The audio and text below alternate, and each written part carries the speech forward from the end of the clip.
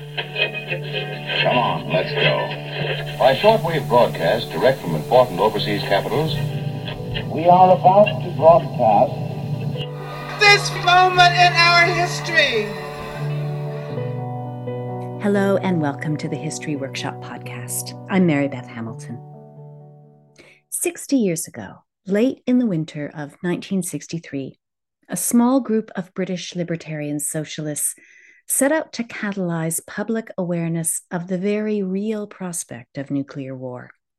They were members of the Committee of 100, the radical wing of the Campaign for Nuclear Disarmament, and their mounting frustration with the apparent futility of conventional protest tactics like marches had already led to a manifesto titled Beyond Counting Asses, calling for civil disobedience and direct action to expose the secrets of the nuclear state. Soon, they managed to do just that.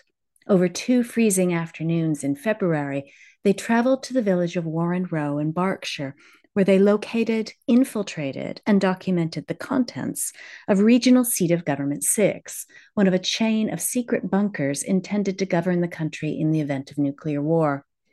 A few weeks later, in April, they publicized their findings in an anonymous pamphlet, Danger Official Secrets.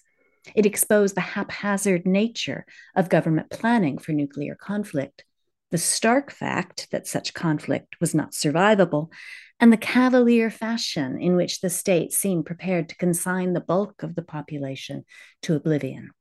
3,000 copies of the pamphlet were sent out discreetly in advance of the Easter weekend to coincide with the annual Aldermaston Peace March.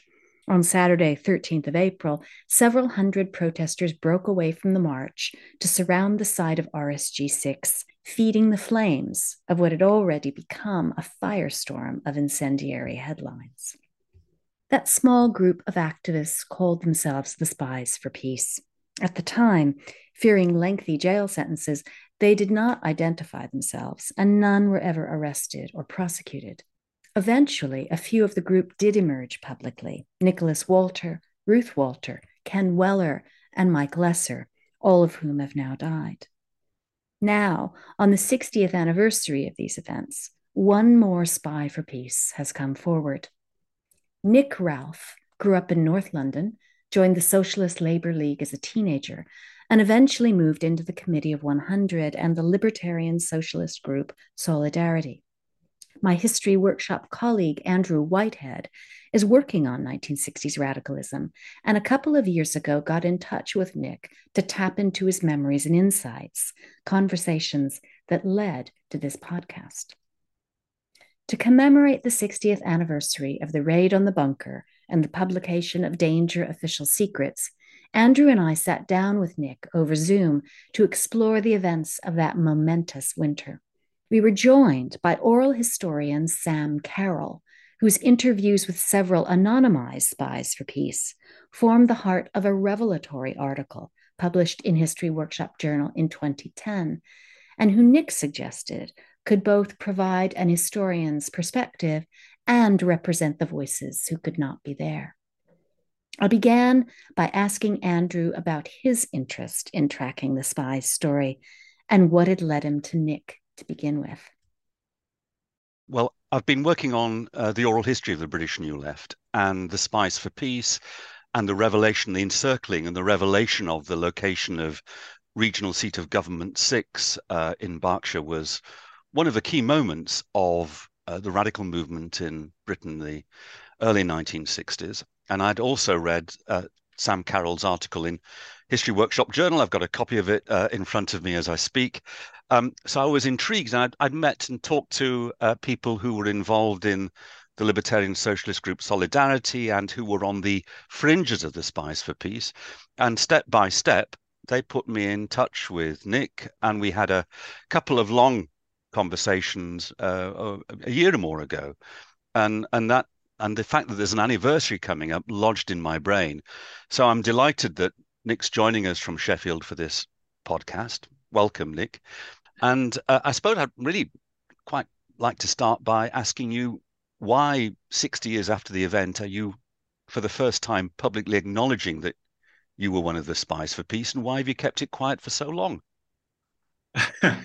um, I think we decided as a group that it would be something.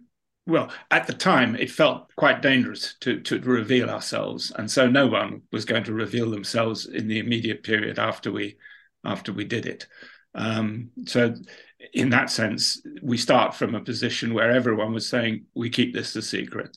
This way, we don't get the penalties which had affected other people. I mean, people have been sent to prison for these sort of activities. It has happened, and we didn't want to be among them. We weren't people who were going to just sacrifice themselves on this particular altar.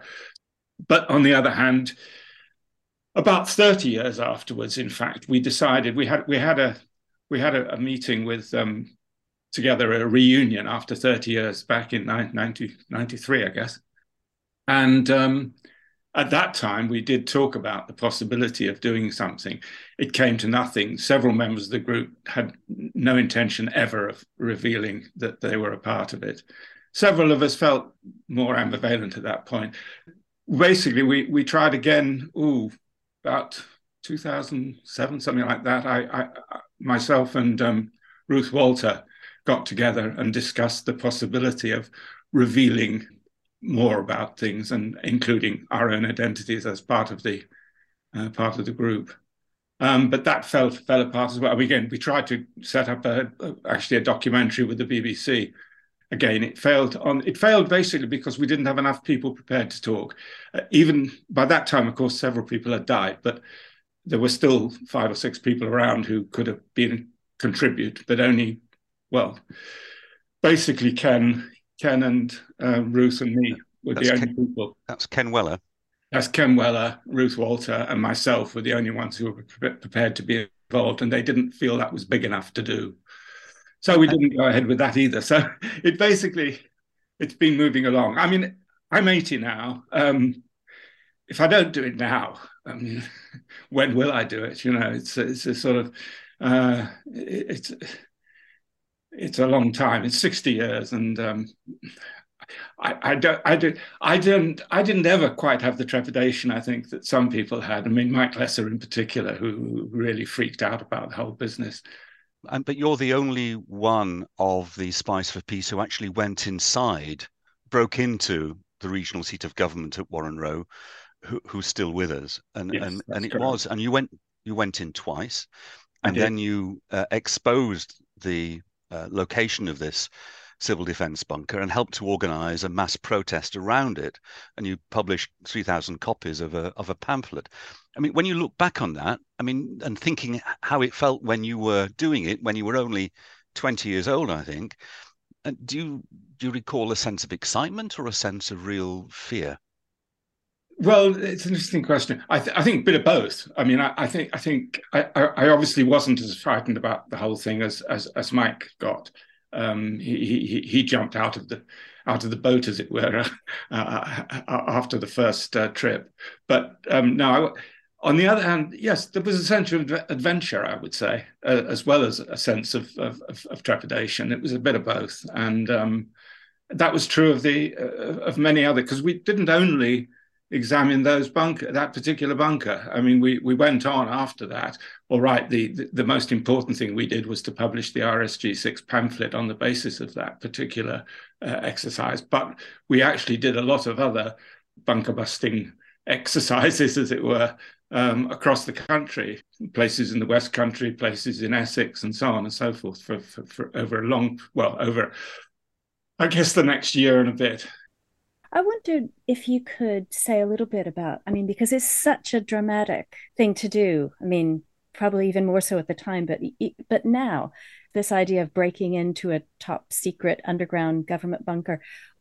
What do you think led you personally to the decision that you would be part of taking that kind of direct action? Was there a particular moment you recall when you realized you were going to do it? I'm not sure. I probably it goes back. The roots of this are best examined by looking at a pamphlet called "Beyond Counting Arses," which title is expressive of the concern we had.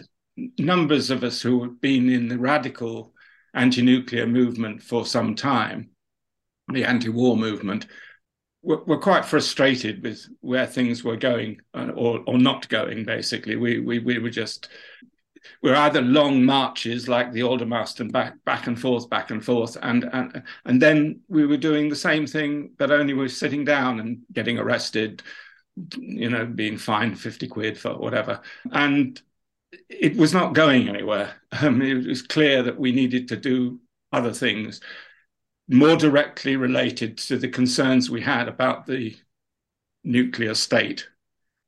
The regional seat of government system was a known thing. It wasn't completely hidden. It was known, but it was very little discussed in the press or anywhere else. Most people hadn't a clue about it. But we felt that there was information to be gathered from these bunkers, which would tell people much about the way in which the nuclear state was operating and what its expectations were, and so on and so forth. I mean, the success of the whole exercise, from my point of view, I think it's very much to do with Phalanx 62, which was a war game, a modeling exercise. And we were very fortunate that the exercise had been held I think it was October 62, yes. And the paperwork for this was still sitting around on all the desks in the bunker. And I mean, there was a lot.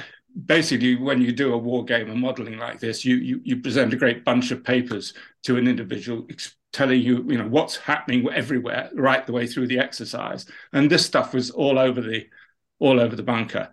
And I mean, it was possible even on the first trip we made in, which was more of a reconnoiter than a real investigation. And even then, we were able to pick up enough there to get a feel for what this bunker was being used for, which was essentially, it was a place where the government conceived the governance of Britain at a time of nuclear war. And most people probably didn't realize that the government had a notion about how it would govern during a nuclear war. And it was that important. And I don't know, I don't know exactly what point, but we had some meetings around, I think the last one was probably early February of that year. There was a Way Ahead conference. We'd had several of them over the period. I mean, the Way Ahead was always being investigated, plotted out. The Way Ahead conference was a place where people were discussing ideas about how to change things and move ahead in new ways. And that's where a real conversation began, and that's where we produced a pamphlet for that. And well, most of the people on that pamphlet, because we put all our names on it, I mean, perhaps crazily, but we did. Most of those people were Spies for Peace. But you didn't call yourself the Spies for Peace at the time. So when you say we, who were you? I mean, what brought you together? What brought us together was the fact that most of us had been, probably most of us been in C&D even, although that's not really very germane, but we were, all of us around the Committee of 100. I think that's the key thing. Also, several of us were in other organizations, particularly Solidarity, a libertarian socialist organization. You mentioned it earlier. The production of a pamphlet is actually typical of what Solidarity did with the world, as it were, and basically the recourse to producing a pamphlet called Beyond Counting Arses, that sort of pushing that into the debate about how we should unlock secrets about the secret state, as it were. Poor man's Peter Hennessy, I guess. I wonder if we could invite Sam into the conversation and just talk about how you became interested in exploring this history and what brought you to the people involved. Okay, I'll try and keep this short. Hello, everyone. So I was doing an MA at the University of Sussex, and I was looking, and it was in life history research, and I was looking at people to interview, and I was looking at women in protest, and I came across the Committee of 100. I think it was in Jill Liddington's book about protest. Anyway, I came across this group. I thought these people need to be interviewed. I couldn't find any interviews with people, so I decided to focus on some women, and I interviewed a group of women who'd been involved in the Committee of 100. And then for my doctoral thesis, I decided this was great and I needed to go further. And I concentrated on the Committee of 100 as a whole. So she had to turn to men because there were very relatively few women. Well, you know, that's very true. But I had a wonderful gatekeeper actually on the way in who, when I very first interviewed her, had no contacts with anybody at all from the Committee of 100.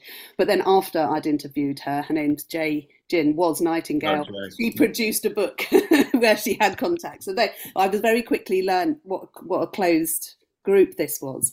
So it was the Committee of 100 that I was looking at, and the structure and method of their organisation. But of course, the Spies for Peace would come up a lot. I never expected for the Spies for Peace to talk to me about their endeavours, because that felt like an extremely closed book. But it is what happened. And you spoke to several of the Spies for Peace, including Nic. Yeah, so Nic was one of four. I was the last of the ones you first person to reveal himself was Mike, I believe, wasn't it? Mike Lesser. Yes. Yeah. So Mike, you've interviewed them together, didn't you? Yeah, which stands against everything you're supposed to do in oral history. You're supposed to. Sorry about that. Was that a revelation? I shouldn't have said that. What we teach in oral history is one person at a time, because people talk over each other. They finish each other's sentences. You know, people present themselves differently to different people. Sure. So when I knew I was interviewing Mike. I can't believe I'm actually saying these names out loud now, but I know they're out there. So I arranged to meet Mike at a station in London, and then I was going to go on to meet Ken later on in the day. And I turned up at the station, and Mike's standing there and says, "Come on then, jump in the car." And I'm, oh no, okay, what's happening here? And he said, "We're going to Ken's house," and drove me round there.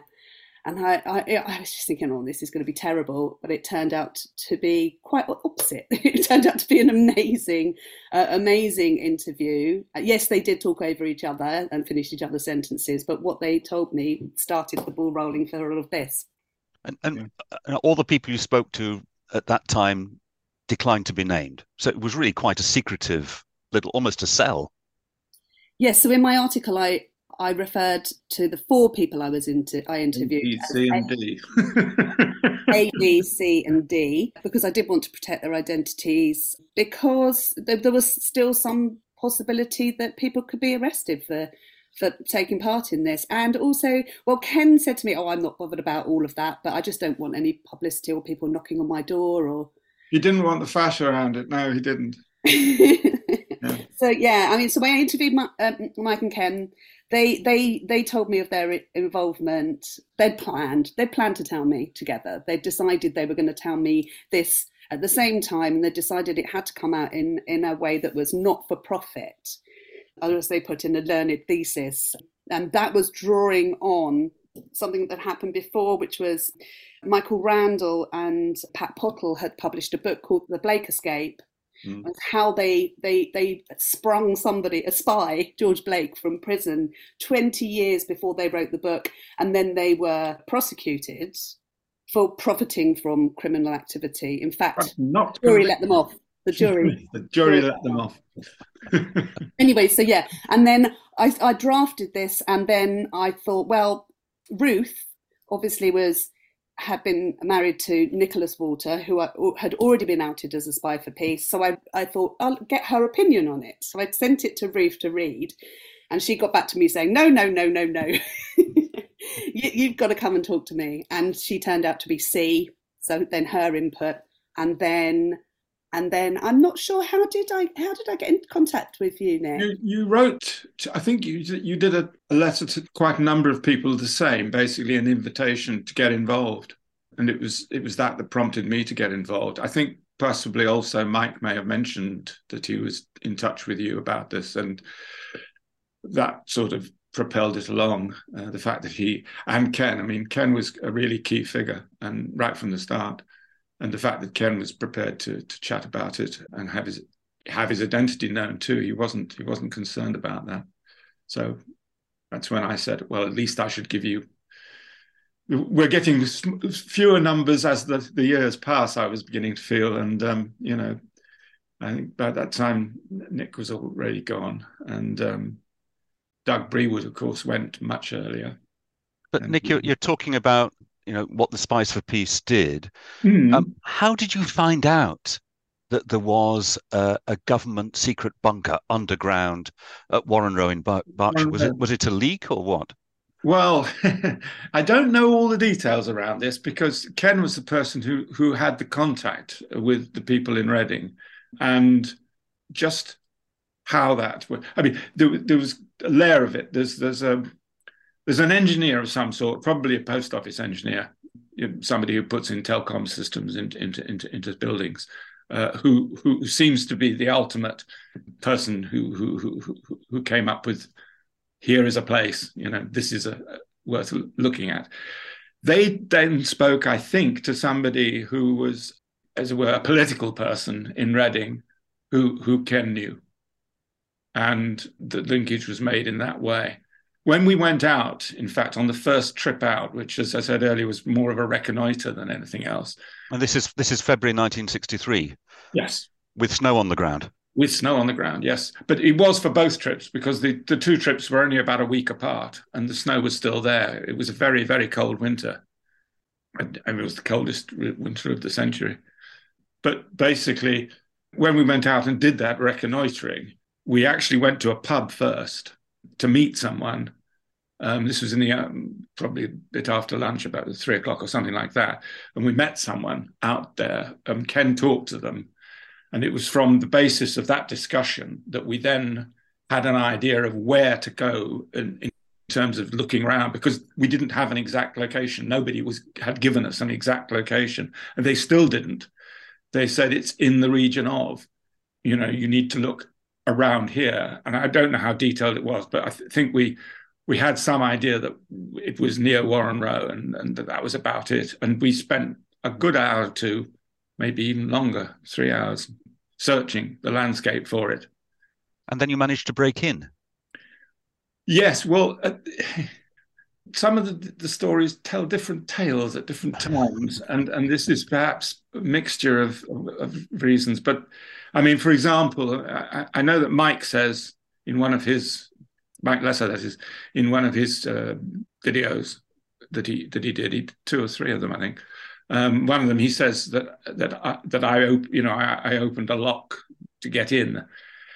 That doesn't accord with my particular remembrance. I don't think we had to break a lock to get in, and I think Nic Walter, his account confirms mine, which is actually the door was loose. It was open. I mean, it wasn't wide open, but it wasn't locked. You basically could open the door at the top, and so we didn't actually break in at that point. We were able to walk in, and even the indoor. There's a door inside which laid down the steps to the bunker proper, and that too was open. So we didn't actually break in at all on that occasion. The second occasion, when we came up with to do the proper investigation to collect as much evidence as we could about the purpose of the place, that time it was locked. We had to open it. But on that first occasion you went there, what did you find when you got through the door and went down the stairs? It must have been, I imagine it was dark, cold. No, there were lights. And this was one of the things that was amazing, was that it was lit. I mean, and when we investigated further on the second occasion, and when we found, there was heating, there was water systems, everything was running. It was clearly a potentially operable environment. You didn't need anything doing to it, as it were. And it was being looked after. I mean, this was the point. When we got there the first time and we went through the door, we found a note, what you call it, where people record the times of their arrival and departure and so on. And we saw that there was someone due, and we knew we only had about half an hour or something like that, I think it was, before they would be turning up. So we then went into rush mode to have a quick look round and get out as quickly as possible, because the car was, I don't know, I think it was a couple of 100 yards at least away from there, but it would be seen if anyone was driving up, they would spot the car and they'd think, what's a car doing there? Because it was on a bit of rough land, in the middle of snow. I mean, So basically, we reckoned we didn't have a lot of time to spare. We just got on with it. And mainly what we found was we saw maps and things on walls. We saw paperwork, particularly on Phalanx 62, but not only. There was also paperwork which primarily related to the RSG system across the country. So there was details about other RSGs, RSG4 in particular. We got a lot of information about that too. And we included some of that in the eventual pamphlet. So when you left after that initial invasion, you must have decided, you must have left knowing that you were going to come back. Well, we didn't know for sure that we would come back. I mean, we didn't make that decision actually until afterwards. Right. I mean, what we knew was we couldn't stay any longer because there was no way that was safe. We had to leave at that point. We had a very limited feel for what we'd got in terms of paperwork and what it was telling us. So we took that back to London and basically over the course of the next few days, we examined that and got a feel for exactly what this place was. And I feel that there was much more that could be got out of it than we'd got from that first trip. And that's when we planned a second trip, which when Mike dropped out and Nick Walter joined the team. And that was literally, I think it was about a week later, maybe 10 days, but precisely, I don't know. I think Nick's count gives much of the detail of the timing of these things better than I could do. And could you sort of walk us through how did you equip yourself for that? And was it about, how much information you could record, what sort of equipment you brought, and how you would avoid detection? Yeah, we brought lots of equipment. I mean, we brought a small amount of equipment to open doors. Various bits and pieces of metal and so on. But that's a minor part of it. The main equipment we bought was things like cameras, tracing paper. I remember taking tracing paper. That was really useful because there was big things on the walls which you couldn't remove without it being obvious that you'd been there. We were trying not to be visible. We were trying to leave the site as though we'd never been there. We did actually take one or two things that probably there was no other copy in the place because they was too long to write out. Mostly, though, there were duplicates of things and we could take those. But we also photographed some documents. We photographed some wall things. We traced some. So we had kit for tracing. We had kit for opening doors. We had kit for photographing. What else do we have? I think those are primarily things. It's a different world now. Today one would have taken a good quality camera, digital, and the whole lot would have been taken photographs, everything. We wouldn't have had to take a single piece of paper away. You could have just photographed a lot. But you only took one roll of film. No, I think we took more than one roll of film. Okay. I thought. But actually, yeah, I mean, that wasn't the critical thing. I mean, the photographs we took outside were the only ones we used. Well, the only ones we used were the outside ones because we didn't want it to be obvious that we were inside. So we only showed one picture, which was the outside. But we took those photos on the first trip because that was in daylight. The second trip, although we arrived in daylight initially, there was evidence there was people there. I think there was a car there when we arrived. So we didn't go in, obviously. We went to the pub again and basically waited around until it was dark on the basis that they weren't going to be there all night. And then we went back and sure enough, the car had gone and so on and so forth. So, yeah. But if you'd have been caught red-handed, so to speak, I mean, you had a real fear that you would have had a long jail sentence. Yes, I think we realised that if we got caught, there was a serious risk that they would do it under the Official Secrets Act rather than any of the burglary acts or anything. And in theory, at least, yes, you could get a very long sentence indeed, because there would have been multiple offences that they could have charged you with. But yes. you still went ahead and decided to issue the pamphlet Danger Official Secret and blew the gaff on the whole regional seat of government structure and the location of Warren Row. Indeed. But we did take a lot of precautions. Now, for example, you asked about equipment. We all wore gloves. It's really boring wearing gloves the whole time, I can tell you. But basically, we all wore gloves. In theory, at least, there were no fingerprints left in the place. Today, modern forensics could probably detected our presence, but I suspect that in those days, but they didn't really suspect it. This is the point. We made so little imprint that no one seems to have ever thought that we'd actually entered it. And the only discussion I've seen in the minutes that have become available over the many years that have passed, there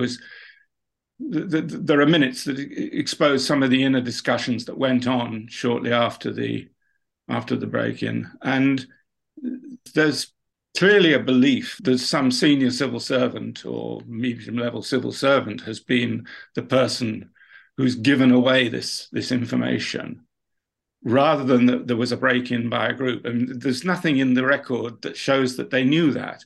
On the other hand, I have to say that I think there may be two levels of analysis going on here. There's the senior civil servants who are talking around at the Home Office and the Foreign Office and various others, and which you can see, you can go and it's on the record. But there's also Special Branch, and possibly MI5, but basically Special Branch, certainly with your people I encountered. And they were following up primarily the list of people who had put their signatures on the Beyond Counting Arses pamphlet. They rightly, I think, felt there was a very strong likelihood that people who actually called for these things to happen might then have done it.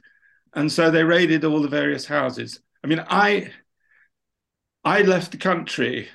I didn't even actually go to RSG 6 on the Friday of the Aldermaston March, unlike some of the spies who did.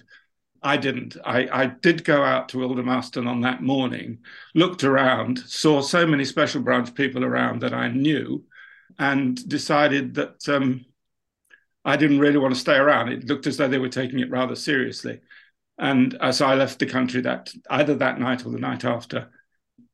How? But on a boat. I just booked a ferry. I did it to our Southampton, actually, which was, not the sort of regular route. It was a route for truckers, really. And they didn't even check anything. They didn't even look at my passport. And how long did you stay away? I think I was away about 3 to 4 weeks, something like that. And when you came back, what did you find? Well, one of the things I found was that the police were actually watching my mother's house.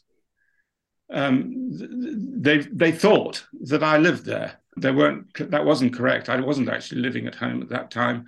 I was living in a flat with another person, actually, who was one of the spies. But there you go. Eventually, they got around to searching that. They searched my mother's house after I'd gone to Paris. They searched my mother's house, and they then set a person up in a house opposite to watch for when I returned.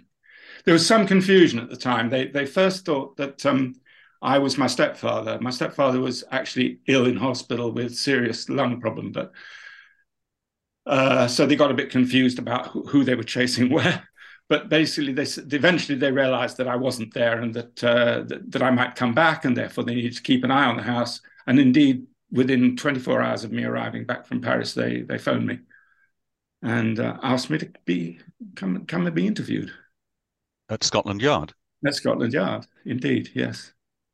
A friendly interview? No, I don't think no, it wasn't a friendly interview. I mean, it was quite aggressive. But I always felt that they were pretty sure that I and several others who they thought, as I say, who, beyond counting arses people, had done it. I feel they had a fairly strong view about that. On the other hand, they didn't really have the evidence. And we had succeeded in not actually leaving any traces. I mean, we destroyed everything. We destroyed the notes we made in the bunker. We destroyed the typewriter. We lost the typewriter in a river.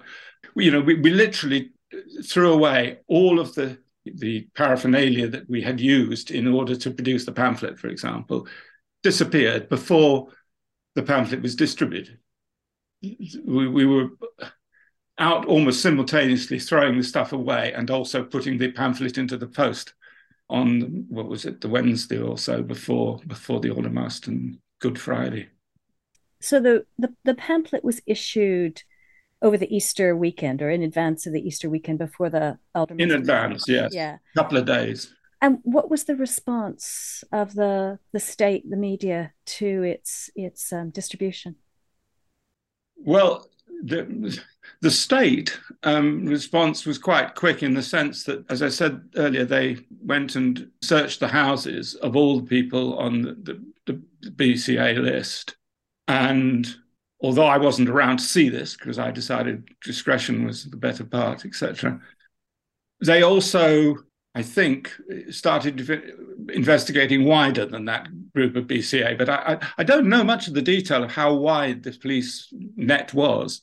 But they got confused. A lot of people started producing additional copies of it, sort of just large numbers of a new edition. And there were lots of new editions. And so there were all sorts of people producing the stuff. And I think that they got some confusion in terms of the police response, because they were chasing them as well, because it was regarded as an offence. For example, at Aldermaston on the Friday, they were actually taking copies off people, saying this is illegal, taking it away, and so on. So they'd issued a D notice, hadn't they? They issued a D notice. They'd issued a D notice a couple of weeks before, hadn't they? Now, a D notice is a request stroke instruction from MI5 to the press. Don't report this. That's right. But they did. The interesting thing is, I think that D notice was actually issued before the pamphlet hit the streets, which suggests that they must have been aware of something happening, or some activity, or some plans. Yes, I mean, I don't know. It's worth checking out, actually. Your notes from some of the discussions with Ken and Mike might be helpful there, or maybe just check on it among Ruth's stuff as well, because she had a lot of the information that Nic had. I don't know. I just have a feeling in my head that maybe it was actually. I mean, clearly it applied at the time that it was relevant, but it might have applied earlier, which, as you say, would have implications. But Sam, this is an incredible story, isn't it? This feels like the Ipcress file. This is an incredible story. I mean, from my understanding, the D notice came out because it was sent out to 3,000 people at first, wasn't it? It was, yes. Including newspapers and politicians. All sorts of people who would be angry about it, as well as people who were on our side, as it were. Yeah. And then the D notice meant that people couldn't copy it. So that was why people were being told that they weren't allowed to even copy it. So didn't somebody get arrested for singing it? But you see, the other side of that is, within a few days, the Daily Telegraph printed practically the whole of it on the basis of a Prague broadcast of much of the contents.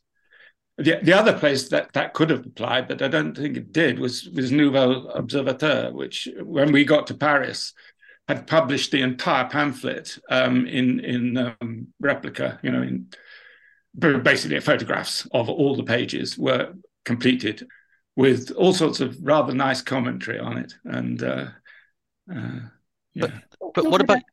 Sorry, I was going to chip in a little bit and say the bit where before you disappeared off and after the raids, that bit in between I find really interesting as well, because it's all of you getting together, producing this document, but all having really very different jobs. And each of you had these different jobs, but didn't really know what each other were doing or how each other were doing it, because in case someone got caught, they couldn't say what anyone else was doing. That, I think, is a really fascinating part. To some extent, yeah, that's true. Only after the event, to some extent, do we know what each of us did during that period. I mean, I know perfectly well what I was doing during that week. I was doing my photographs. I was developing the negatives and printing the images. Was one thing I did. The other thing I did was to take the tracings I'd done from some of the walls, these wall charts, which it's like a usual corporate sort of thing. It's showing every room and, as it were, who's there, except that it was just a letter or a number or something on didn't say who was in the rooms. It just gave an identity to each room. So we had these, and I was tracing these out. I was also drafting some maps, which are also incorporated in things. So I was doing things which I had particular skills to do and the equipment to do them. Rather like one of my roles was as a chauffeur to this party, because I was the only person with a car. I mean, the whole thing wouldn't have happened. Well, it could have happened in some other way, but basically we used my car for all of this every time. Nearly. Didn't dispose of the car afterwards? No. Good. No. Couldn't have disposed of a car.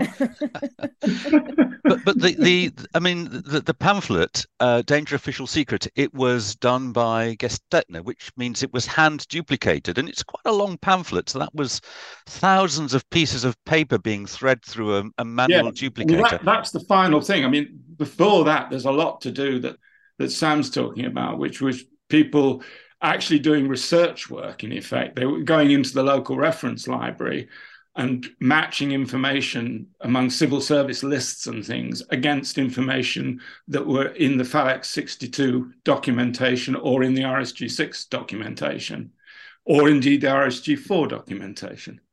So all of that could be linked up to other publicly available sources, and people like Ken and Nic in particular, I think, were doing work on that. I mean, Ken did the first draft of what we were going to produce. Ken Weller. Ken Weller, yes. There's one person whose name I can't give you who was in the group because he is still alive, and I'm not in contact with him, and I don't know whether he wishes his name to be available. So as far as I'm concerned, but he was probably quite involved in this work of actually preparing it. And Nic himself was involved in doing a lot of the work to actually prepare the pamphlet. When it came to actually doing it, Solidarity was famous for doing hundreds of pamphlets and so on. Much of that skill was used, and by people who had been used to using it in Solidarity contexts. But in this case, we actually used a duplicator that was located in the ILP offices in King's Cross, rather than the one that was at the Solidarity base, as it were. And we ran off what is it, 3,000 times. Is it 6 pages long, 7 pages long? 6 or 8, something like that. Well, and then basically all the paper had to be channeled back. I think we did it in different flats even. We did sections of it and then brought them together. That probably took about, I don't know, a day and a half to do the collation of it all. But then it all had to be, what we did, we actually, most of the ones that were going out as individual copies or a couple of copies, we used a labeling system with a wrapper around. So we rolled it up and put a sticky wrap around it and then a label put on it. And most of them went out that way. Some of them went out in larger numbers, bound differently. But basically, yeah, the business of actually wrapping them up for the post was far more tedious than the business of just collating them. Collating's not that difficult a skill. It's just boring. That's what Ruth was saying, that she said it was endless in a hot room, getting with her post. Gloves on still. With gloves on. As at RSG6. Gloves on for the duplication. Gloves on for the collation. All the time, gloves on. And collecting money as well. Ruth had to go out to collect money. I presume Ruth did that. I understood from later, but I didn't know it at the time. But she was actually trying to get together a nest egg, you're right, to finance the whole operation. I mean, obviously, in the interim, the money was available from all of us in a sense, but we didn't particularly want to afford it. And so we went to donors from, I think mainly from people around the Committee of 100 anyway. There were several celebrities and people with significant incomes to be tapped, and Ruth knew most of them, and she went and talked to some of them. And we didn't. It wasn't vast amounts of money. It was about 100 quid or something, I think. Which I guess would be 10 times bigger than that now. But did you put it in the post, or did you? We did. Yes, I mean we actually went round and did it in two different sort of modes. We went round and literally put 3 or 4 copies into a post box here and there and did that all over the place. And we also put some large chunks at the very beginning into places like Mount Pleasant, the main sorting office in London. And basically the idea was that the pattern we were using would make it very unlikely that none of it would get through. It would be very difficult to stop. By the time the first one was opened by somebody who might be interested in stopping it, it would already have effectively gone everywhere. And that was obviously totally successful. As far as we know, they didn't manage to stop any of it. Nick, there must have been a lot of chatter on the left about who was responsible for the pamphlet, who the Spies for Peace were. And lots of people must have asked you, were you one? Do you know who they were? How did you respond? And did your friends know? Well, of course, I was actually in Paris for 3 weeks, which meant that some of this chatter I didn't have to suffer. I don't know. We didn't acknowledge or admit it, even to people who, I mean, there were some people who I knew who knew that I was a spy, and they weren't in the political world, but very few people. We did actually keep mum. We didn't talk. So although lots of people speculated, I mean, this was one of the things. I think it was somewhere somebody said that if they had a few bob for every time somebody claimed to be a spy for peace, they'd have been rich. I mean, literally, I suspect, Sam, did you know that Doug Brewood was one of them? I did. Oh, you did? Right, okay. Doug Brewood Jr., I may say, not Doug Brewood Sr. I did, over time. You didn't get to interview him because he long died, but he was gone. But no, I just wondered because he doesn't appear anywhere in any of the records, but he was a guy I went to Paris with. The two of us went there. But Sam, were you struck when you were doing your research about how almost hermetically sealed the Spies for Peace were? Yeah, I absolutely was. Although there was always this notion that, as Nic's referring to, is that everybody was a little bit involved. And I think that's because so many people copied it and shared it that they felt like they were part of it.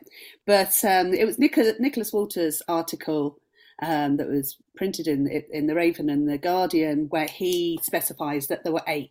So he brings it down to eight people, which if you read my article, then he rejects Mike Lesser as one of the 8 because he only stayed for too short a time. But that's what my article kind of focuses on, because at the beginning I was trying to work out who these people were, finding the boundaries. When I went to speak to Ruth, she excluded Mike because she was saying that actually you hadn't decided you were called the Spies for Peace until after the raids had completed and you were actually putting this together. And it was a play on kind of Stalinist propaganda of like farmers for peace or scientists for peace, wasn't it? So that in the bigger circle, I think it was 10 if you include Mike and one other. But Nic brings it down to 8. Yeah, and I mean, basically, if you take Mike out, you have to put in Ian Hutchison. And again, he's not a name that appears. He was not someone who was prepared to be interviewed by you or anybody else. And he's now left us. And I think Mary Kerwood, as she was actually, when she was in the Committee of 100, she was Mary Kerwood, who also has now left us. She wasn't prepared to talk to you either. Was there a sort of enduring sense of fellowship, or that you had been united in this venture? Did you stay in touch over the years and stay close? Oh yes. Well, to start off, there was a tail to the Spies' work. It wasn't just the one-off of as I said earlier, we actually went on looking at various places, ranging in size from a huge complex down at Corsham in the West Country near Bath. And that has, elements of naval intelligence, RAF, and so on, Ministry of Public Building and Works. It's a huge complex. It's a national government complex rather than a local thing like the RSGs.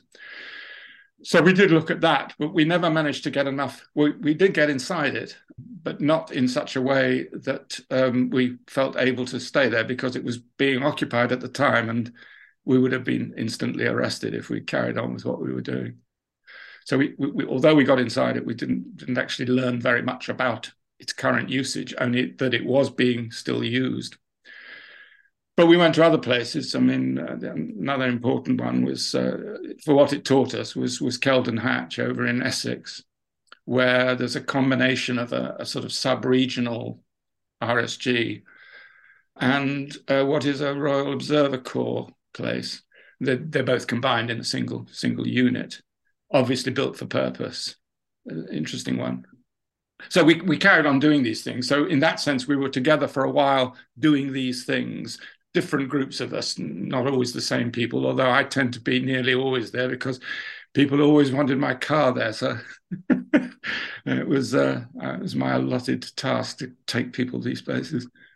But after that ended really in '64. I think we had one last go at trying to find a different way into Corsham, which was to try and get through on the railway system, because there is actually a connection. If you get to the tunnel that goes into the mountain, in effect, just before Bath, the railway tunnel, there's the main line train goes through, but there's also on the side there's a subsidiary line which has another gate in front of it, and that subsidiary line actually leads to a way into the Corsham complex. There are sidings and things inside the hill.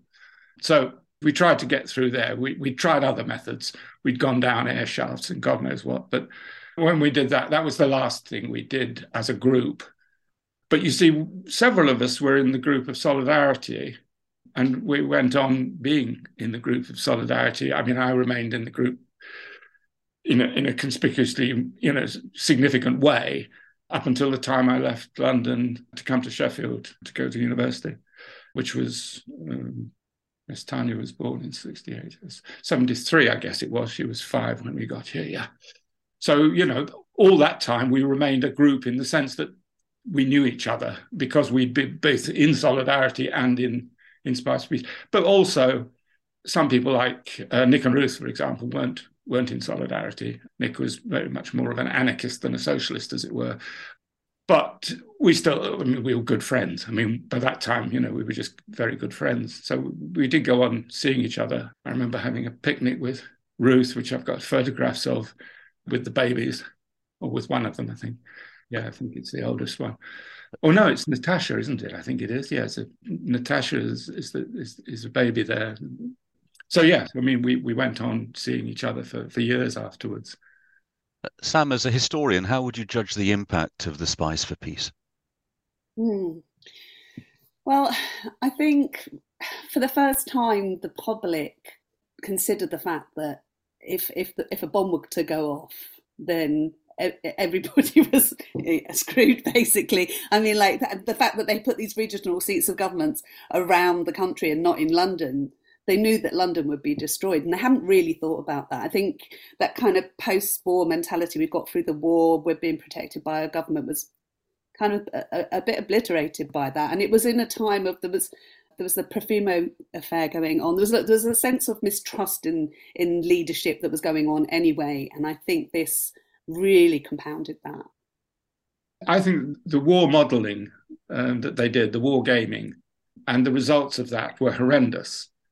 The number of hospitals that were destroyed almost immediately, tens of thousands of people roaming the countryside, effectively homeless, but also irradiated. I mean, basically, they had to acknowledge in these war games what, nuclear war isn't something you can survive. Survival isn't actually on the cards if you have a nuclear war. And I think it got that point over quite strongly. This was not something which and civil defence, for example, which had been seen as a significant contribution to mitigating the possibilities and the dangers of nuclear war. After this, very soon, civil defence ceased to be a matter of significance in this country. People simply recognised that actually there is no civil defence against a nuclear exchange. Not one that's worth having. So it was an example of direct action which actually did change things. I think it did. I think it did change. I think it changed quite a lot of the way in which people felt about the risks of nuclear war and about the way the government, I mean, the fact that the government would create these bunkers, they were probably conceived as being much more effective than in fact they were. I mean, to be honest, if any of these bunkers had been hit by a direct strike, they would have been completely eliminated. Megaton weapons were then in existence, and megaton weapons would have simply taken them out completely. And for acres, miles around. So basically, they didn't actually provide the sort of security for government and governance that perhaps people thought they might. I mean, in fact, they didn't.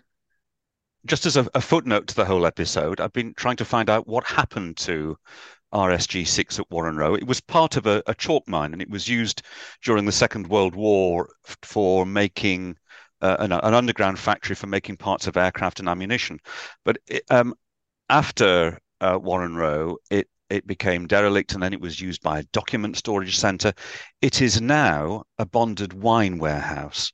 And I actually spoke to one of the people who runs it, who was aware that there was a protest and it had been a government bunker. And she said that the gatehouse, which is what you photographed, still stands. They wanted to demolish it, but a builder came along and said that roof is designed to be bomb-proof. It's indestructible. So the gatehouse is still there. But underground, they've recently found another floor they didn't know about, which has three what they describe as cells with prison-style doors. One seems to be a group cell and two seem to be isolation cells. So there's probably more to find out about that site. But it is a remarkable episode, and I'm just so pleased that Sam and Nic, you've been able to share your insights and, Nic, your personal memories.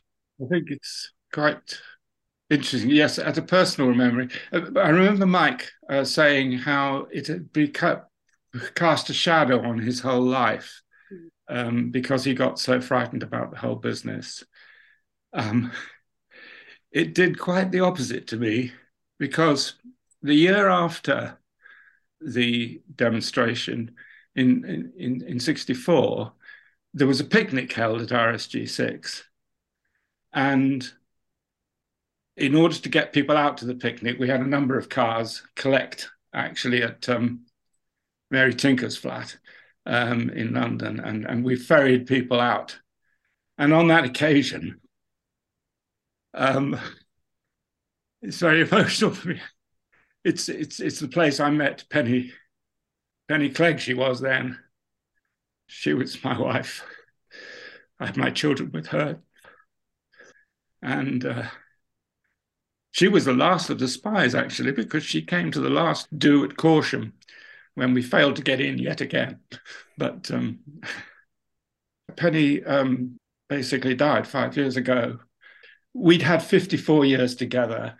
And if we hadn't done the RSG-6 thing, if we hadn't been the Spies for Peace, I would never have met her. So to me, it was what formed the structure of my life.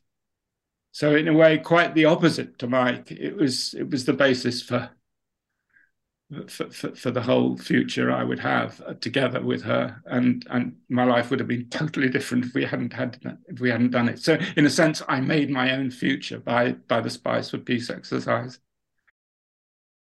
Huge thanks to Nic Ralph and Sam Carroll for taking part in this conversation, and to Andrew Whitehead for making it happen.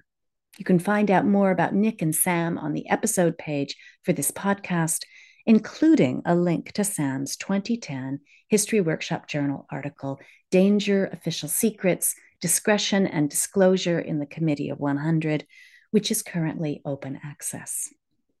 Please visit our website, historyworkshop.org.uk. You can find us on Twitter @HistoryWO and on Facebook and Instagram as History Workshop. This is the History Workshop podcast. I'm Mary Beth Hamilton. Thanks for listening.